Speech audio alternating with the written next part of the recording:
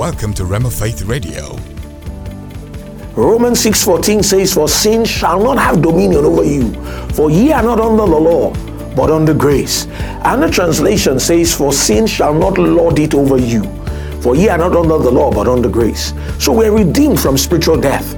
But not only are we redeemed from spiritual death, we're redeemed from sickness and disease. You are listening to Rhema Faith Radio with Reverend Toks Akuna Adejuwon. Right now, let's join Reverend Toks Adejuwon with today's teaching, The Reality of Our Redemption. Good day, everyone. Welcome once again to our broadcast. We've been teaching on the highest kind of faith, and we're looking at what produces this highest kind of faith. What is the highest kind of faith? And I said during the previous broadcast that people walked in faith. Faith, we know, is acting on the Word of God. And Old Testament saints walked in faith because they acted on the revelation that they had from God, His Word. And that's what faith is. During Jesus' earth walk, we know, for instance, the woman with the issue of blood, Jesus said to her in Mark 5:34, "Daughter, thy faith had made thee whole." Jesus said to the centurion who came on behalf of his servant, he said, "I've not seen so great faith, no, not in Israel." So people walked in faith before Jesus went to the cross. However, the highest kind of faith is the faith that has its foundation, that has its basis on the death, burial, and the resurrection of Christ. I pointed out during that broadcast how the Word of God says in Romans chapter 10, from verse 8 to 10, that, "But what saith it? The word is nigh thee, in thy mouth and in thine heart. That is the word of faith which we preach, that if thou shalt confess with thy mouth the Lord Jesus, and shalt believe in thine heart that God hath raised him from the dead, thou shalt be saved. For with the heart man believeth unto righteousness, and with the mouth confession is made unto salvation." So certainly there's a law to faith. There are principles to faith. The place of believing God's word in our hearts, speaking God's word with our mouths. However, the reason we can do that is because of what Jesus provided for us. It's his death, burial, and resurrection that made certain rights become ours. So while there's a vital side to walking in faith, the principles, how it works, the dynamics of it, there is also a legal side to it. And it's the legal and the vital working together that will produce a victorious and a fruitful, effective faith life. Now, talking about that legal basis is what this series is about. What actually belongs to us in Christ? What are our rights? What are our privileges? What does the death, burial, and resurrection of Christ, what does it stand for? What did it provide? And then we said in that previous broadcast that the first thing we must settle on is the integrity of God's Word, the integrity of God's Word. How the Bible is not just a book of the past or a book pointing merely to the future, but the fact that the Bible is God speaking to us in the now. The fact that we're to accept God's Word for what it says and act upon it. Agree with what God says about us. So we need to settle, as we said, number one, the integrity of God's Word. Settle that in our hearts. Well, today, I want to talk about a second thing that's critical to us walking in the highest type of faith, and that's the reality of our redemption. The reality of our redemption. And I'll read from a verse of scripture in Ephesians chapter 1. Ephesians chapter 1, talking about the reality of our redemption. Verse 7, Ephesians 1:7. It says, "In whom we have redemption through his blood, the forgiveness of sins according to the riches of his grace." The first part of this verse says, "In whom we have redemption through his blood," talking about the Lord Jesus Christ. Praise God. So we're looking today at the reality of our redemption. Let's start with a word of prayer. Father, we thank you for another opportunity to study the Word of God. Thank you because your word is full of life, is full of power. Thank you most of all for the great plan of redemption which you planned and sent your Son, the Lord Jesus Christ, to consummate. Thank you for your word that brings us a revelation of that plan. Thank you for giving us insight into this finished work. Thank you because by acting upon the word, we walk in the reality of our redemption. We give you praise for this, Father, in Jesus' name. Amen. So, we're looking today at the reality of our redemption. The reality of our redemption. So, to walk in the highest type of faith, we need to know that we have an actual redemption from the devil's dominion. And that our redemption is not merely a creed. It's not merely a dogma. It's not just a mere theological doctrine, but it's an actual redemption from the devil's dominion. Ephesians 1:7, where we read, says that in whom we have redemption through his blood. Amen. We have it. We're not trying to get it. We're not hoping for it. We already have it. Amen. Through the blood of Jesus. What does it mean to redeem? According to Webster's dictionary, to redeem means to buy back. It means to free from captivity by the payment of a ransom. To buy back, to free from captivity by the payment of a ransom. 3 different Greek words are used for redeem in the Bible. One is agorazo, another is ex-agorazo, and the third one is lutro. You see, we have been bought back, set free from the captivity of the enemy. In Colossians chapter 1, from verse 12 to 14, the Bible says, giving thanks unto the Father, which hath made us meet, or if you like, who has made us able to be partakers of the inheritance of the saints in light. So you see, as believers in Christ, we have been made partakers. We have been qualified to partake of the inheritance of the saints in light. We are in the light. The rulers of the darkness of this world cannot rule in the light. And we're in the light. We are saints in the light. And God the Father has made us able, has made us meet, has qualified us to be partakers of the inheritance of the saints in light.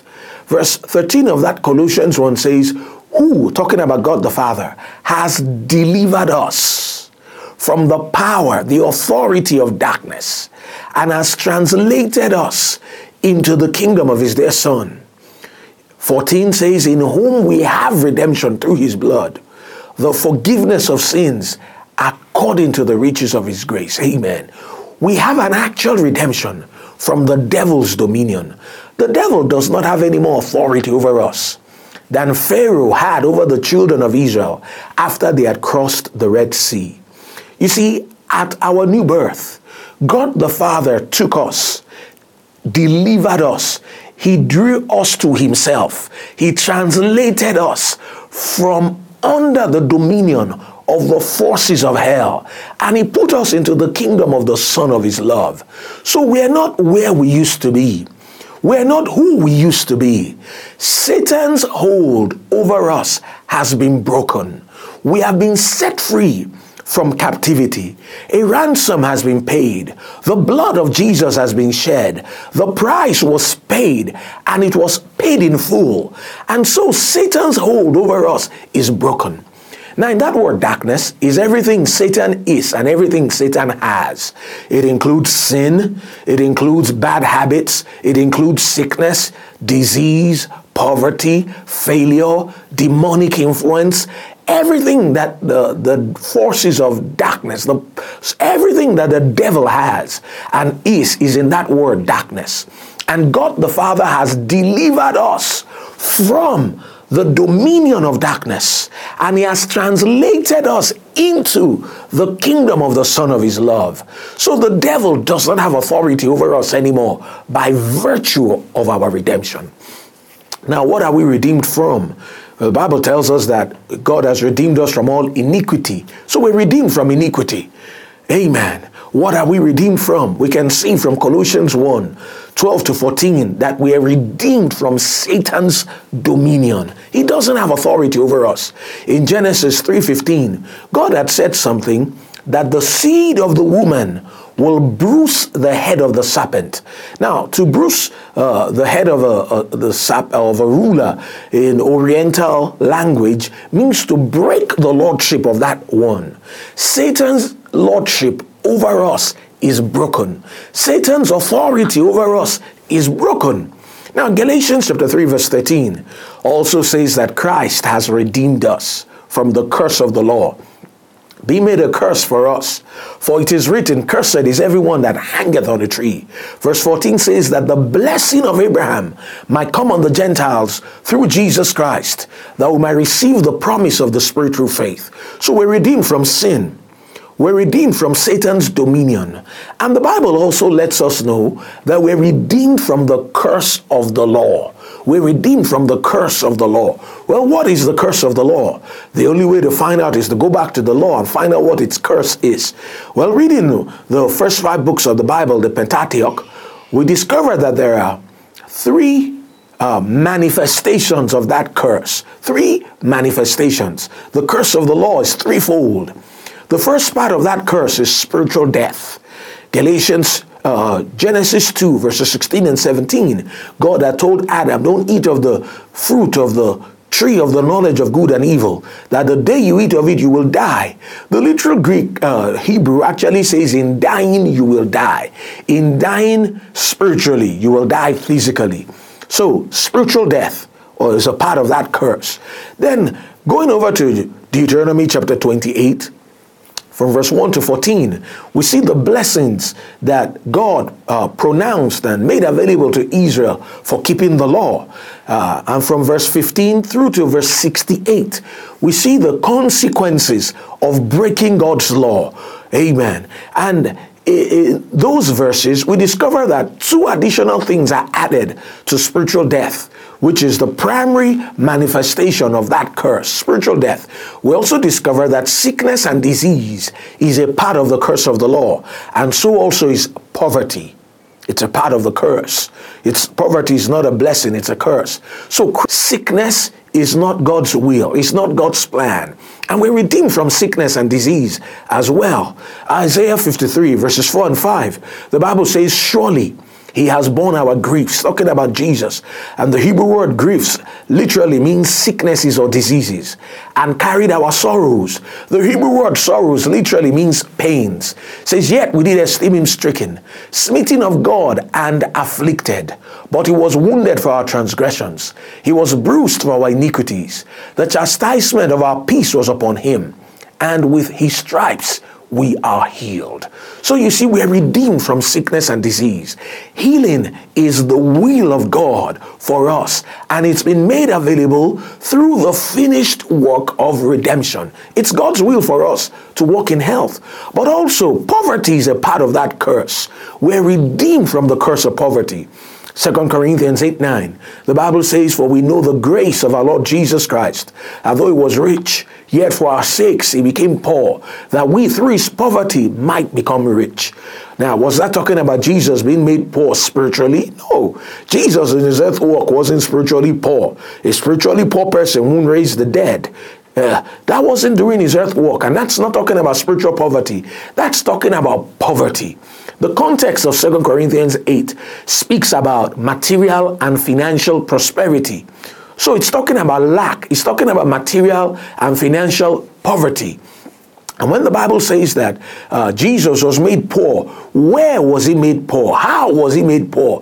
When he was made a curse for us, which was on the cross. Isaiah 53:5 says that the chastisement of our peace was upon him. The punishment that brought us shalom, nothing missing, nothing broken, was upon him. In that word shalom is also provision, wholeness, completeness. Amen. Prosperity. So the punishment that brought us prosperity was upon him. So we're redeemed from spiritual death. We're redeemed from sickness and disease. We're redeemed from poverty as well. We have an actual redemption from the devil's dominion. Satan does not have authority over us. Satan does not have dominion over us, and we shouldn't let him exercise any such authority because he doesn't have it. And if we don't know we have redemption, or we know we have redemption and we don't act on our redemptive rights, then we won't experience the reality of this redemption.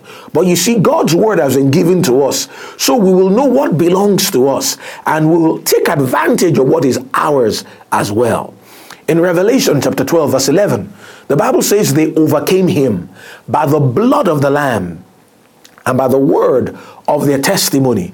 And it goes on to say they loved not their lives even unto the death. We notice that, talking about us overcoming the accuser of the brethren, Diabolus, the devil, it says it was by the blood of the Lamb and by the word of our testimony. Actually, that speaks of the logos of God on our lips. Now, what did the blood produce? The blood provided redemption. We saw that in Ephesians 1:7, as well as Colossians 1:14. So the blood provided redemption. But you see, we had to add our confession to what the blood has purchased. We're to say the same things about us that the word of God says. Psalm 107 verse 2 says, "Let the redeemed of the Lord say so." Let the redeemed of the Lord say so. We're to add our confession to what the blood has purchased. So we are to maintain our confession. Satan, you don't have authority over me. You cannot lord it over me. I stand against you in the name of Jesus. See, that's how we're to talk as believers. We're to resist sin. We're to resist sickness. We're to resist the devil. We're to resist demonic influence. We're to resist poverty. We're to stand our ground on the basis of the finished work of redemption, on the basis of the vicarious sacrifice of Christ, and put the devil in his place. And what's the devil's place? Is beneath our feet. Praise God. Hebrews chapter 2. Verses 14 and 15, it says, "For as much then as the children are partakers of flesh and blood, he himself also," talking about Jesus, "partook of the same, that through death he might destroy him who had the power of death, that is the devil, and deliver them who through the fear of death were all their lifetime subject to bondage." You see, Jesus destroyed the devil. Rotherham's translation of that place in Colossians 2:14 and 15 says, "In order that through death he might paralyze him that had the dominion of death." You see, the devil had the dominion of death, but he doesn't have it anymore. Talking about spiritual death. Jesus has paralyzed him. Jesus has brought him to naught. Colossians 2:15 says, "And having spoiled principalities and powers, he made a show of them openly, triumphing over them in it." Jesus disarmed principalities and powers. He despoiled them. He dethroned them. He defeated them. He defeated the devil. He brought the devil to nothing. 1 Corinthians 2:6, it says, "We speak wisdom among them that are perfect, them that are mature, not the wisdom of this world, nor of the princes of this world that come to naught." The devil has been brought to naught. The devil has been brought to nothing. You see, that devil, who's the one behind sin? The one that tries to tempt us to sin. Who's the one behind sickness? The one that tries to put sickness on our bodies, because sickness and disease come from him. John 10:10 says, "The thief cometh not but for to steal and to kill and to destroy." Jesus said, "I am come that they might have life and that they might have it more abundantly." Acts 10:38, how God anointed Jesus of Nazareth with the Holy Ghost and with power, who went about doing good and healing all that were oppressed of the devil, for God was with him. So we know sickness and disease come from the devil. In Luke 13:16, Jesus said, talking about that woman who was bowed with a spirit of infirmity, he said, "And ought not this woman, being a daughter of Abraham, whom Satan hath bound, lo, these 18 years, be loosed from this bond on the Sabbath day?" So you see, it's Satan that binds. And this Satan, who's the one behind sin? Who's the one behind sickness and disease? Who's the one behind poverty? He's the one I'm talking about. Jesus defeated him. Jesus brought him to naught. Jesus paralyzed him. Jesus dethroned him. You see, Romans 5:17 says, "For if by one man's offense death reigned by one, much more they which receive abundance of grace and of the gift of righteousness shall reign in life by one, Jesus Christ." By one man's offense, Adam's trespass, because of his sin, spiritual death seized the sovereignty and he became master, he became ruler. The Bible says, however, thank God for the second Adam. Thank God for the gift of God and the gift of righteousness and the abundance of God's grace. By that, we can reign as kings in the realm of life. So we have been set free from Satan's dominion. We have been set free from Satan's authority. He no longer has dominion over us. He no longer has authority over us. We now have authority over him. James 4:7 says, "Submit yourselves therefore to God. Resist the devil and he will flee from you." So we can stand against him. We can put him on the run with the word of God by telling the devil it is written and telling him what is written, calling his attention to what the blood of the Lamb, the blood of Jesus has purchased for us. We can put him on the run. We can put him on the run. Praise God. And we should put him on the run. In 1 Corinthians chapter 6, verses 19 and 20, the Bible says, "What? Know ye not that your body is the temple of the Holy Ghost, which is in you, which ye have of God, and ye are not your own? It says, for ye are bought with a price. Therefore glorify God in your body and in your spirit, which are God's." The same price that bought our bodies, bought our spirits. That same price that made the new birth available to us also made divine healing available to us. The devil doesn't have any authority over the circumstances of our lives, and we need to stand our ground on the word and insist on our redemptive rights. We need to say the same things about us that the word of God says and insist on our redemptive rights. Ephesians 4:27 says, "Neither give place to the devil." So that tells me that the devil will take as much place in my life as I give him. But if I don't give him any place, he can't take any place. Child of God, you are redeemed from Satan's authority. That's not a prayer, that's a fact. You need to know that. You need to feed on these truths. You need to meditate in them. You need to build them into your spirit consciousness. You need to stand your ground and speak the word of God. Confess these things to yourself. By saying the same things that God's word says about you, you walk in the reality of what belongs to you in Christ Jesus. Don't forget, to walk in the highest type of faith, you need to settle, number one, on the integrity of God's word. And then number two, you need to settle on the reality of our redemption. Praise the Lord.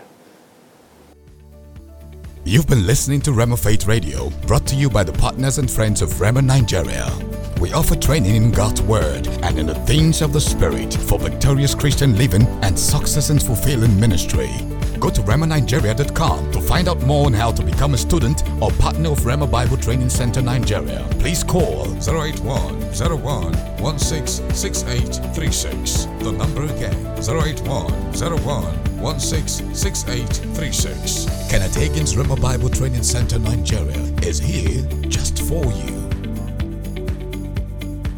Experience many moments that set you free and empower you for a victorious life at Rhema Nigeria. Our impactful classes and curriculum has helped thousands of people like you, professionals, business people, those in the academia, as well as those in full-time ministry, to maximize their vocation and calling. Due to the current restrictions of COVID-19, if you start your training with us online now, you can complete your entire program with us online if you so desire, even after we return to on-site classes. This offer closes 30th of September, so hurry up! Enroll with RBTC today. To enroll, visit RhemaNigeria.com/apply online/. Don't miss this opportunity to start and finish online only if you register before September 30th. Call us today on 081-01-166836. The number again, 081-01-166836. Kenneth Hagin's Rhema Bible Training Center Nigeria is here just for you.